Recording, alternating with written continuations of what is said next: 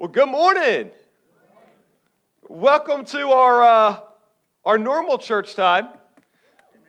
So, it's good to be with you this morning. We are glad that you are here, whether you are in the room with us, if you're online with us. We welcome you.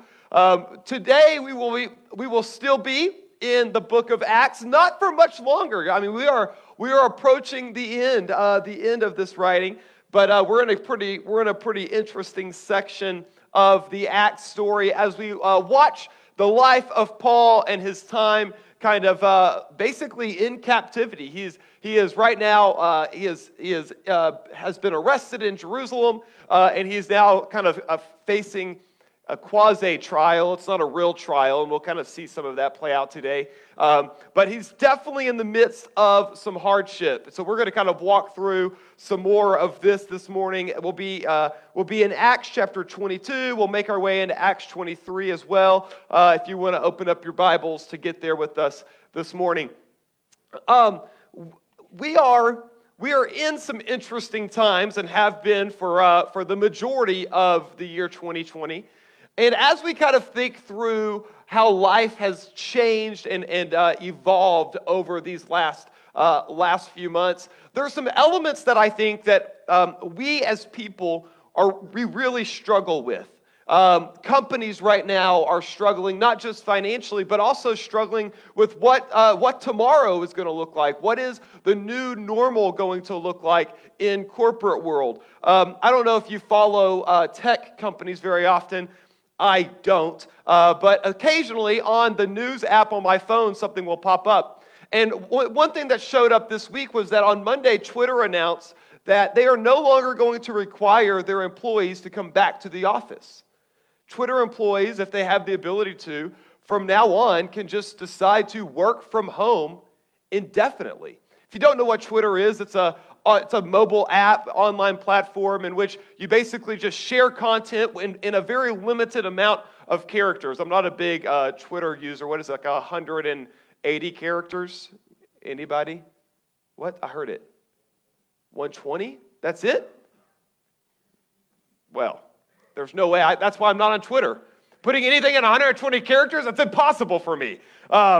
But you're limited, right? It's this. But the reason Twitter was successful is because you could kind of just voice an opinion really quick, get it out there, and then other people can consume it and retweet it and share it, all that kind of stuff. But as an online company, the majority of their work is done online. It's easy for a digital company to just remain digital. You don't need to come to the office. You can do everything that you were doing in the office at an office computer.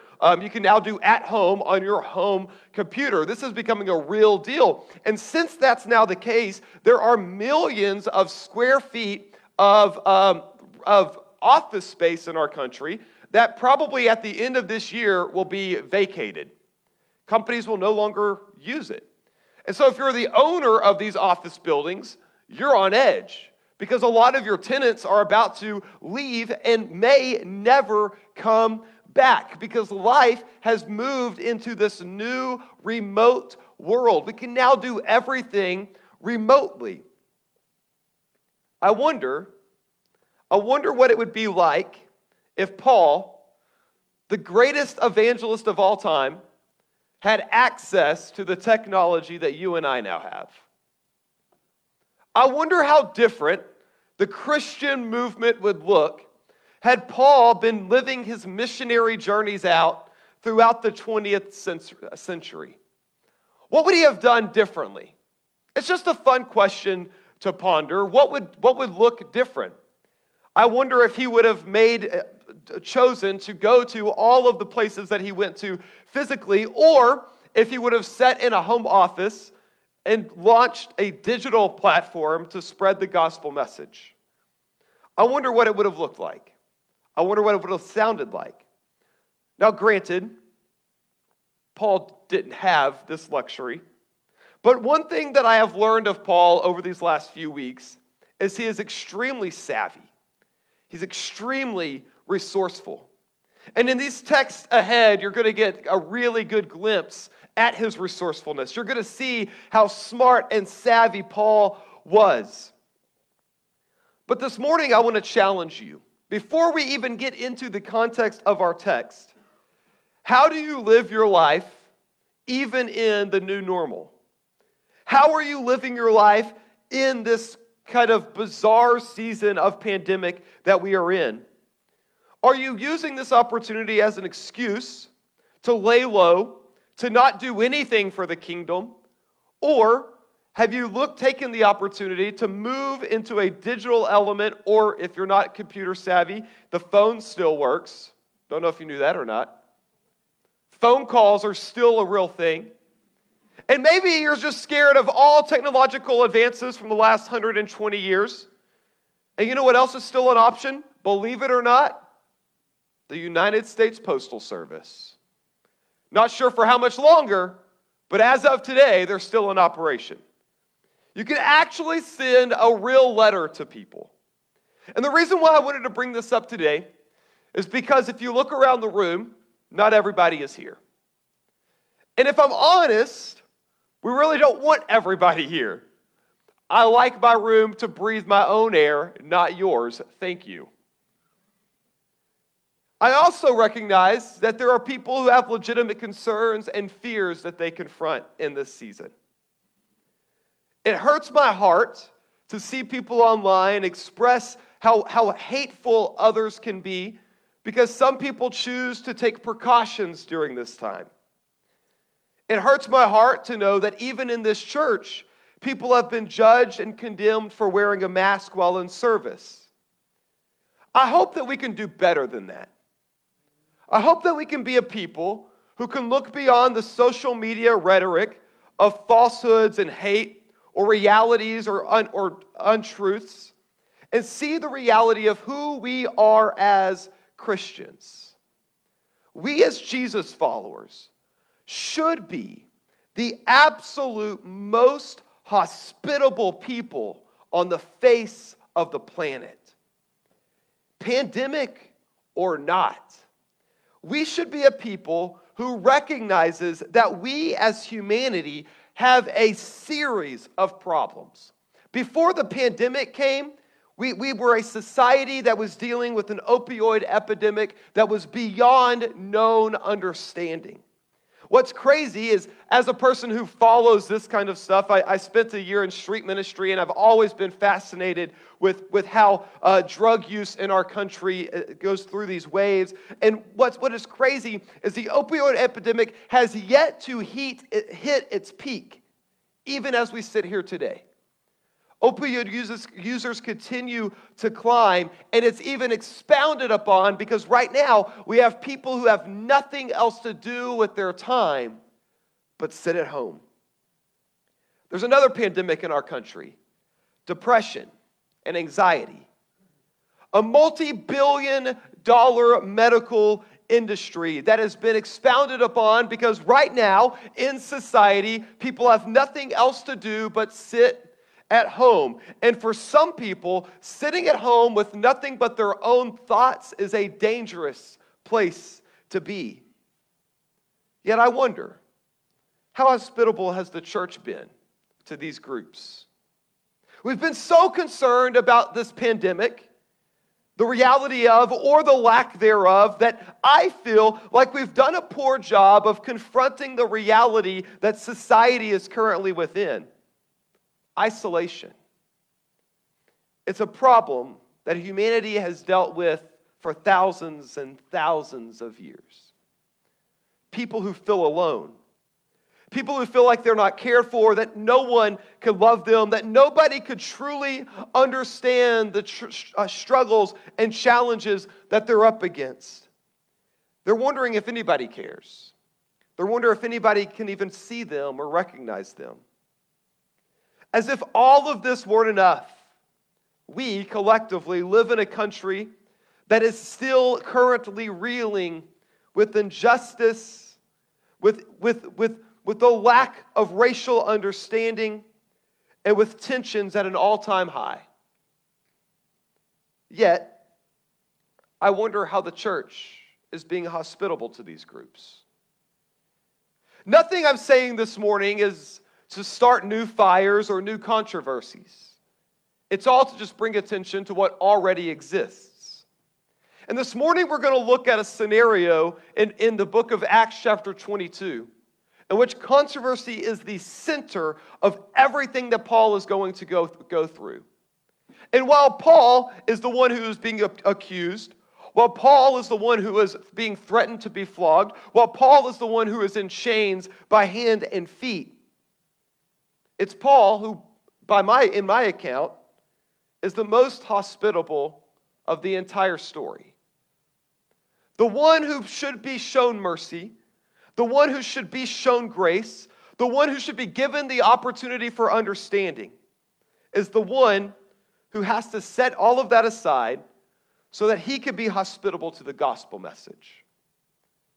As backwards as it sounds, it is the reality of the text.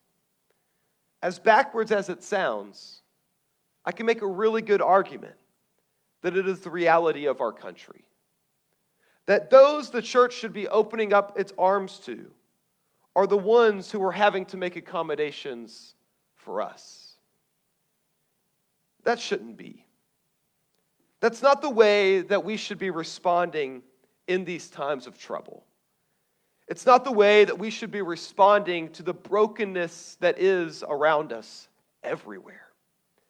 Whether it is a COVID-19 pandemic or racial concerns and challenges, the opioid epidemic, depression and anxiety, and everything that is in between. We, at our fingertips, in your pockets this morning, have the ability to speak words that are love-centered, grace-filled, and mercy-driven. That is who we are. Not a people who will disguise a loving rhetoric or a hate rhetoric with love, but a people who speak a loving rhetoric because we were loved first. Paul says this in 2 Corinthians chapter 4, verses 7 through 9. We now have this light shining in our hearts, but we ourselves are fragile clay jars containing this great treasure. This makes it clear that our great power is from God and not ourselves. You see, we will be pressed on every side by troubles, but we are not crushed. We are perplexed, but not driven to despair. We are hunted down, but never abandoned by God. We get knocked down, but we are not destroyed. This verse has been speaking to me all week. This reality that within me is the light of Jesus Christ. And it's my responsibility to be the one who carries that light to a broken and dark world. But not by my own power, because in doing so I would fail and I would fall. But by the power that is found within me, because of the victory that we know in Jesus Christ. Paul penned these words in 2 Corinthians around the time that he gets released from the trials that he will be within here in a moment. He's coming out of a season of opposition and oppression. And some of the first words that he writes are these, that he has been in trouble, that he has been troubled but not crushed, perplexed but not in despair, hunted down but never abandoned by God, that he has been knocked down but he was never destroyed. Why? Because through it all, someone stood by his side. And his name is Jesus. And this morning, before we approach the text of Paul's life, I hope that I can communicate this one important thing to you. We could be a people of love and grace and mercy in the face of denial and hatred and uncertainty, not because of who we are, but because of who stands with us. And his name is Jesus Christ. Acts chapter 22, verse 24. That's where we're going to pick up the text. As we look to this point, as we look to this text, a couple of things that I want to make you aware of is that you're going to be watching a conversation seeking understanding. You see, there's this character that while Paul is the main character of the text, that he's not the one that's seeking understanding. In fact, it's the Roman commander who currently has him under arrest that is seeking understanding. Now, Lysisus is this commander, this Roman commander. We know his name. It hasn't been mentioned yet, but he will write a letter in Acts 23:26, and that's where his name will be mentioned. And this commander is basically overseeing Jerusalem at the time. He's a Roman commander who's overseeing the Roman occupation of Jerusalem. And so we saw in Acts 21 into 22 that Paul gets arrested while in the synagogue, while overseeing a Jewish rite of ritual. That's what he's there to do. And he gets arrested by, not really arrested, but he kind of gets caught up in this riot and this mob of Jews, and they're about to kill him until the Romans show up. And whenever the Romans show up, the Jews disperse because they don't want to be in trouble for causing a riot in the city. But they arrest Paul for instigating a riot that he actually did not instigate. Right? So that's the position that he is now in. And he's already given speech number 1 in defense. As he's going into the barracks, he talks to the Roman officer and asks for permission to address the crowd. The officer allows him to. And instead of defending himself, Paul actually gives a gospel-centered sermon to the crowd who was just moments ago was just beating him to death. And he's preaching to them and he's speaking to them and he's teaching them of life change. He's basically sharing his own testimony of the road to Damascus and the life change that he experienced on that road. And he's sharing this gospel message until he makes the reference to one word. Anybody remember what that word was? He references the... Come on, church. Y'all got to take better notes. The Gentiles, right? So he's basically saying, God sent me to serve the Gentiles. And as soon as he says the word Gentile, the mob erupts again. And they quickly usher him into the barracks and they say, yeah, you're done speaking. Right? And the reason why that word caused eruption was that was the theological breakdown. Paul was bringing religion to the dirty people, to the Gentile people, and the Jews hated him for it. They hated him for it.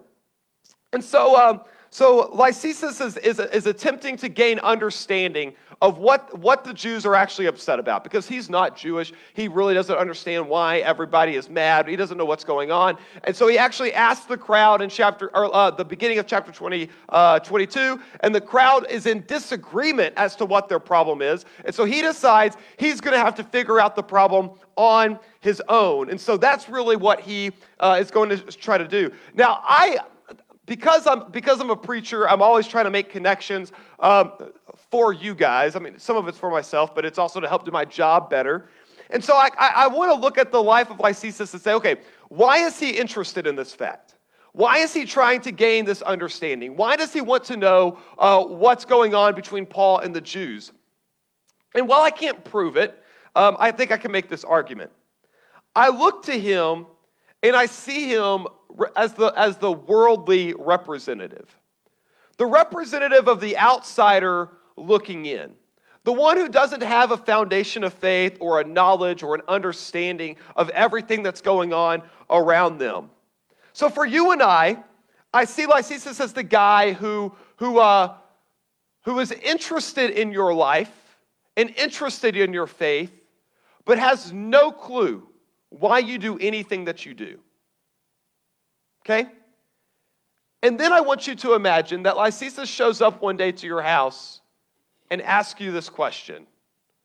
Why do you do the things that you do? If you're an Office fan, you may ask it this way. Why are you the way that you are? Right, Michael Scott fans? Why are you the way that you are?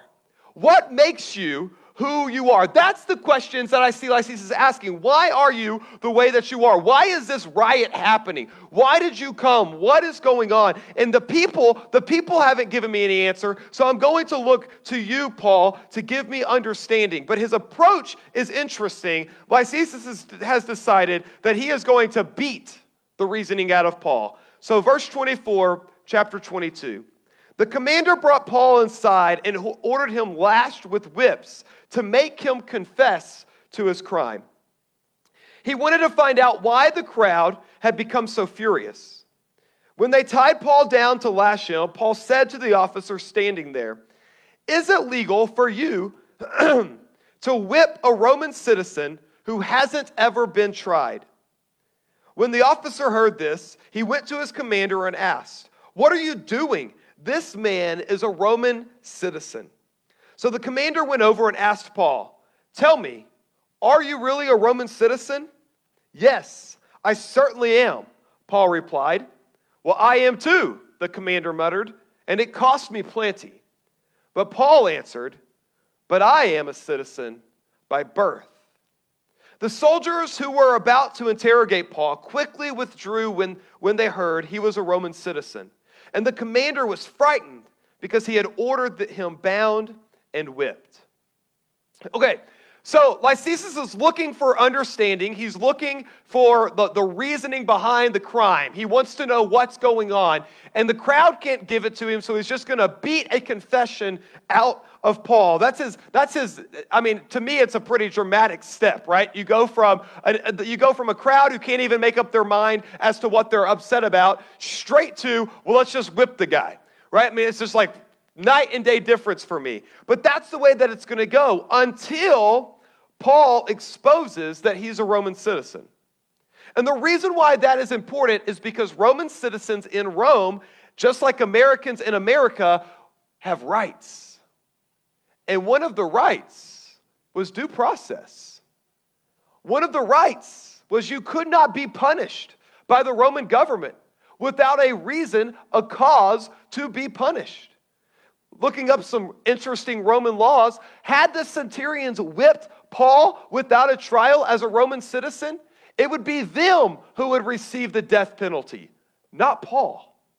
The consequences were that severe. That's why when the commander finds out that Paul's a Roman citizen, Luke tells us in his writing, he becomes fearful because he's the one that ordered Paul be bound up. Now, later on, we're not going to get there today, but next week, you'll see how Lysisus will spin the story so it sounds better on his part. He's pretty savvy himself as well. But notice, Paul takes advantage of an opportunity. Paul asks, wait a second, is it actually legal for you to whip a Roman citizen who hasn't even had a trial? Now, the question doesn't need an answer. Paul knows the answer, which is why Paul asked the question.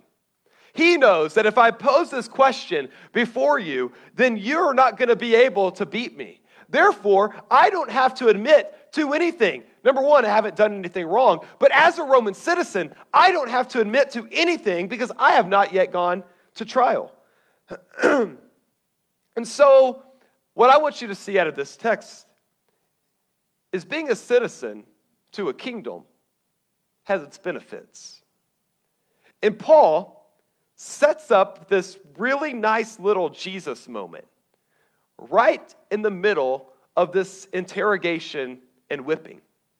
He recognizes, as a citizen of Rome, I have rights. He doesn't know this next part, but man, does it open up a really interesting storyline. Because the commander looks to Paul and says, I too am a citizen, and it cost me plenty. Now, what theologians and historians believe is happening here is this commander is not a Roman by birth. He's not a Roman by right. He's a Roman by bribe. He's paid his way into the army. He's bought his position. He's paid to become someone that he really doesn't deserve to be. But Paul, however, was born into his citizenship. Now, we don't know exactly how. Some people think that Paul comes from a lineage of tent makers. Some believe that Paul's family was probably brought into the Roman world as slaves, but their tent-making abilities were so great that the Roman armies realized these people could be incredible benefits to us, and so they grant them Roman citizenship so that they are more willing to make tents for the army as citizens than they would be as slaves. Now, that would have been Paul's parents or maybe even grandparents. So Paul is literally born into Roman citizenship. This morning, I want to ask you, what have you done to gain the citizenship of the kingdom of God? What have you paid? What bribe did you give? What amount of money did you write to your local church to become a citizen of the kingdom? The answer is you didn't. Because you can't buy your way into the kingdom of God. The only way to come into the kingdom of God is to be born into it. And all of a sudden, here's Paul about to get beaten, and Jesus comes out. You've heard me say it before, and I will continue to say it because it is my all-time favorite quote of any man who was not Jesus Christ, Charles Spurgeon. And he says this, that as all roads lead to London, he was English, it makes sense in his case, as all roads lead to London, so all Scripture leads to Christ. And here we are in this moment in which Paul is about to get his life beaten out of him, and this Jesus moment arrives. Now, Paul's definitely not planning on it. I don't think he had any clue that the Roman officer over him was not a born Roman citizen, but it just so happened to play perfectly into the narrative. This guy says, I bought my way into citizenship, and Paul says, well, I was born into it. And being a citizen of the kingdom has its benefits. Jesus says this in John chapter 3, verses 6 through 8. I assure you that no one can enter the kingdom of God without being born of water and spirit.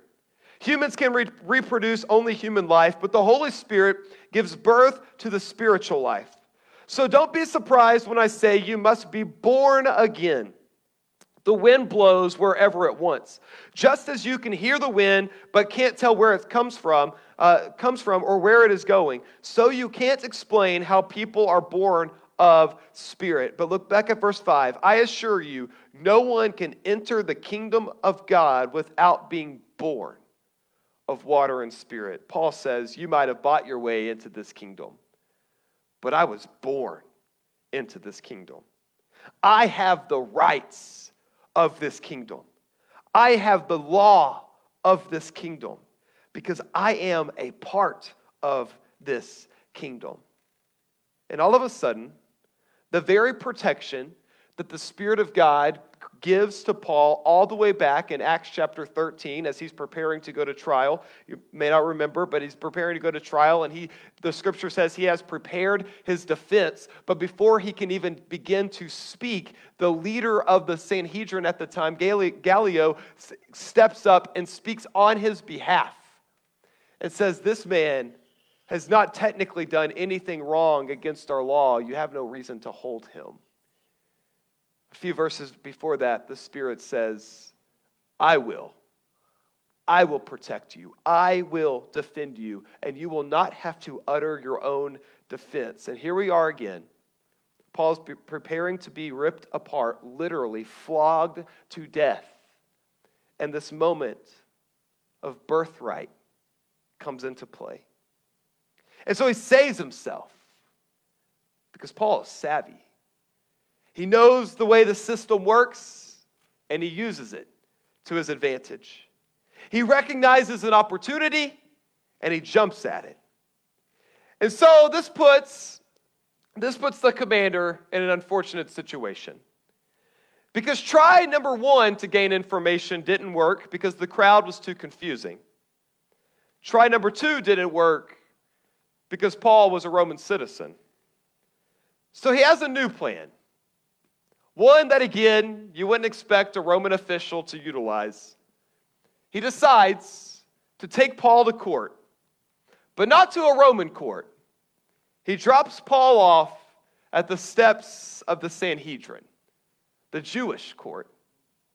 He takes Paul to the very people who accused him of the wrongs the first time around, and then couldn't agree on what wrong to actually accuse him of. Let me just tell you that the end of Acts is an incredible representation of humanity. We don't know what is right, and we don't know what is wrong.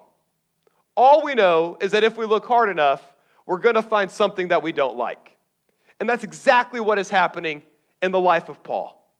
And so Lysisus takes Paul to the Sanhedrin and basically just drops him off to see what's going to happen. So let's pick up the story in Acts 22, verse 30. The next day, the commander ordered the leading priest into session with the Jewish high council. One thing that's interesting is the commander of Rome has zero authority over the Sanhedrin. Yet in this particular situation, he orders the Sanhedrin to convene, and they do it. That shows you the hatred that is against Paul right now. Not only does he have the uncertainty of the Roman government, I can't say that they hate him because they don't know what's going on, but they definitely don't like the fact that he's caused a disturbance. But he definitely has the hatred of the Jewish people against him. Whenever you have two different entities that normally don't intermingle very often and very well, deciding to join forces against you, this is going to become a problem. And unfortunately, it's not the first time that it has happened. Crucifixion of Jesus, ring any bells? This is a repetitive situation in which the world, quote unquote, the Roman government, and religion, the brokenness of humanity, will combine to squash what they are unable to understand, the kingdom of God. When you introduce people to new things that just don't make sense, that shake people, that move people, that make them uneasy or uncertain, prepare to be confronted. Because people will become confrontational whenever you start messing with their level of comforts. People will dig in and fight back whenever you start to push them a little bit. And man, has it been ever present over these last few weeks, has it not? Let's see Paul's response. This gets fun. The next day, the commander ordered the leading priest into session with the Jewish high council. He wanted to find out what the trouble was all about, so he released Paul to have him stand before them. This is try number 3 to gain understanding. Gazing intently at the high council, Paul began, "Brothers, I have always lived before God with a clear conscience." Instantly, Ananias, the high priest, commanded those close to Paul to slap him on the mouth. But Paul said to them, "God will slap you, you corrupt hypocrite." I sometimes wonder if that's the PG version. Anybody else? Like we read it and we're like, well, it's in the Bible, so it's got to be somewhat kid-friendly. I know that Paul's a religious guy, but I also know that Paul is a human.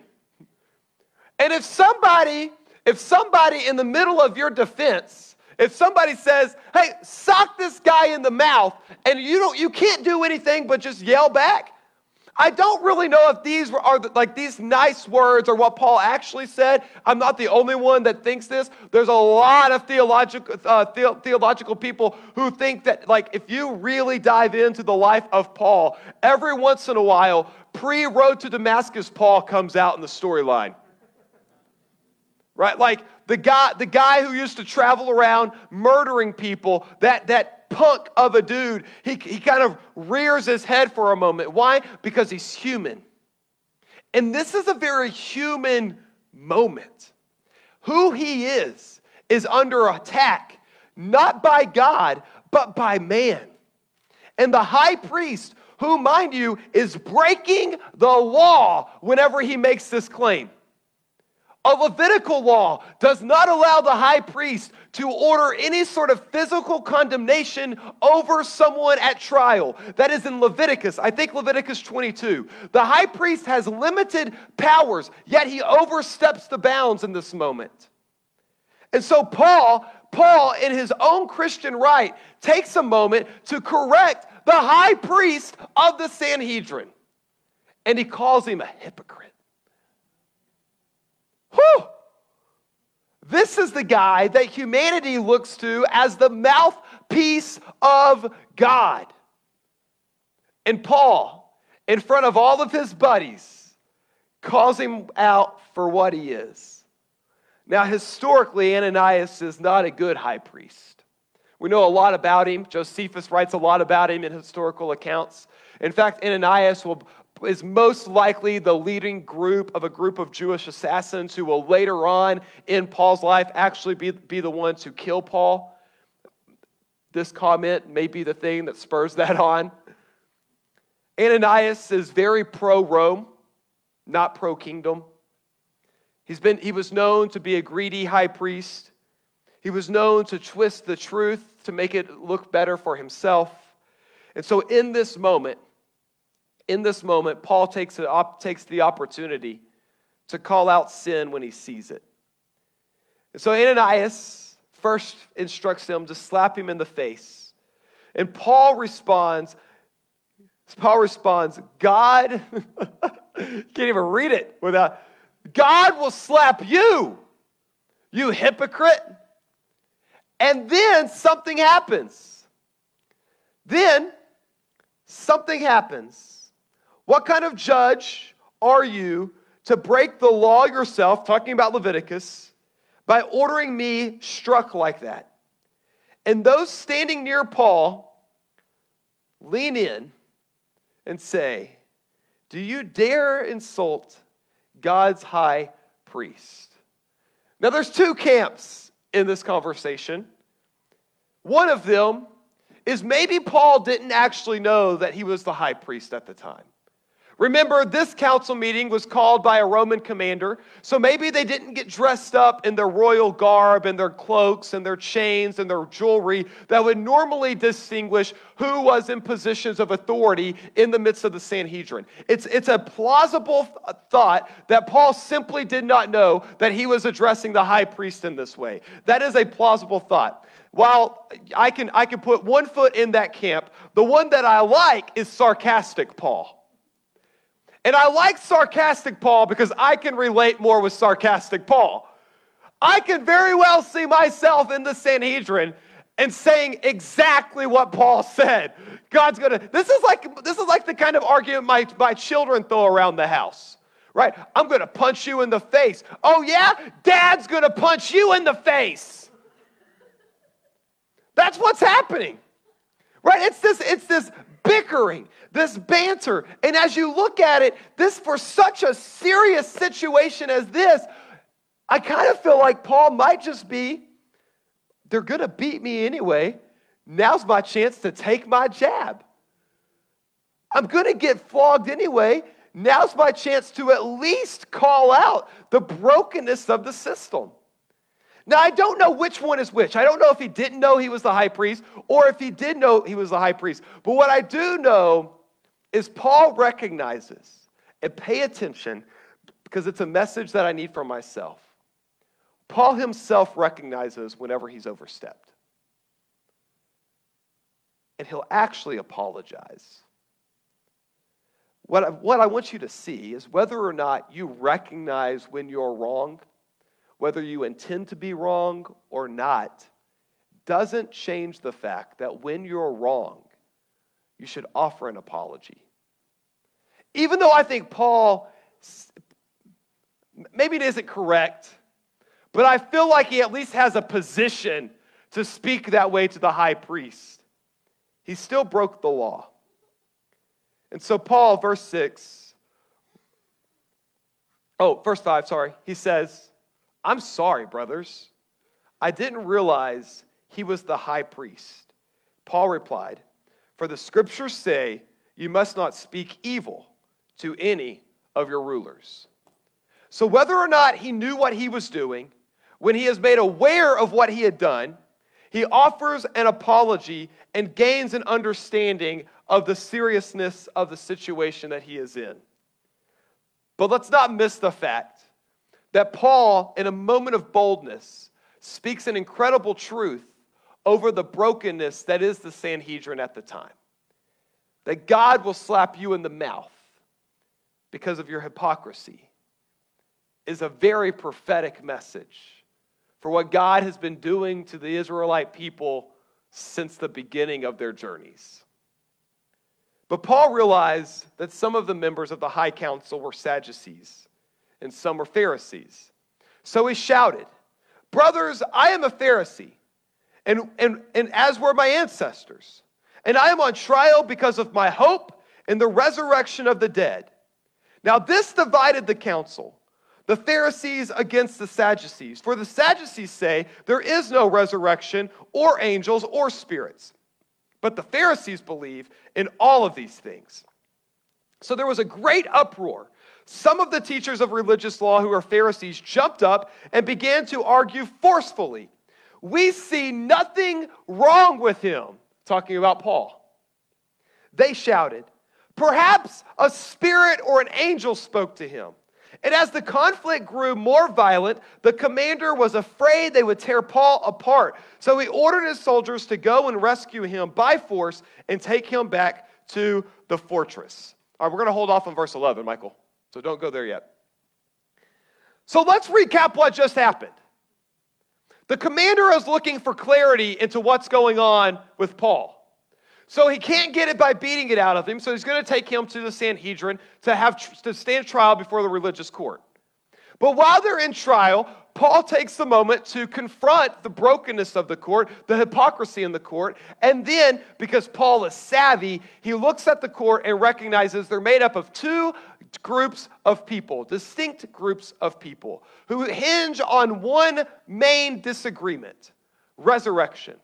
The Pharisees believed that resurrection would come for the Israelite people, that hope would be restored in the Israelite people. They believed in that. They believed that resurrection was a real thing, that angels and spirits were a real thing. The Sadducees, however, rested only in the Torah, the first 5 books of the Bible. And they made arguments that resurrection and angels and spirits were not found in those texts, so they did not believe in them. And man, this thing that Paul brings up, not by accident, divides the court.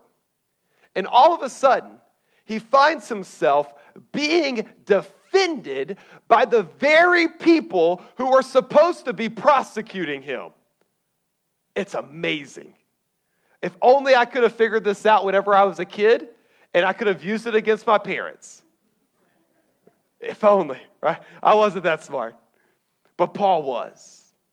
And lo and behold, the argument between the two groups erupts again. And guess where the commander finds himself? Still with no answer, and back to rescuing Paul. This is bizarre, man. And then we see something. It's what I want to leave you with this morning. Verse 11, a character makes an appearance. One who has been in the story the entire time as a silent standby. But then, Jesus speaks. That night, the Lord appeared to Paul and said, "Be encouraged, Paul. Just as you have been a witness to me here in Jerusalem, you must preach the good news in Rome as well." Be encouraged.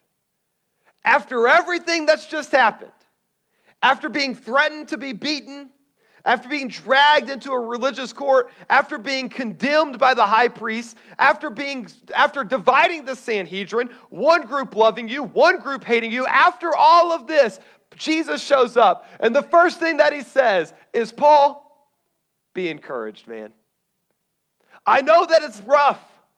I know it's been hard, but be encouraged because you are doing a good thing, and you will even bring the good news even to the Roman people as well." I want to leave you with a game to help you remember this story, because I think that the times that we are living in right now, you can pull incredible wisdom out of this text. How many of you grew up playing the game rock, paper, scissors? Rock, paper, scissors, right? This is what I want you to remember. Before Paul was getting flogged, before he was going to be flogged, he acknowledged his citizenship, his papers.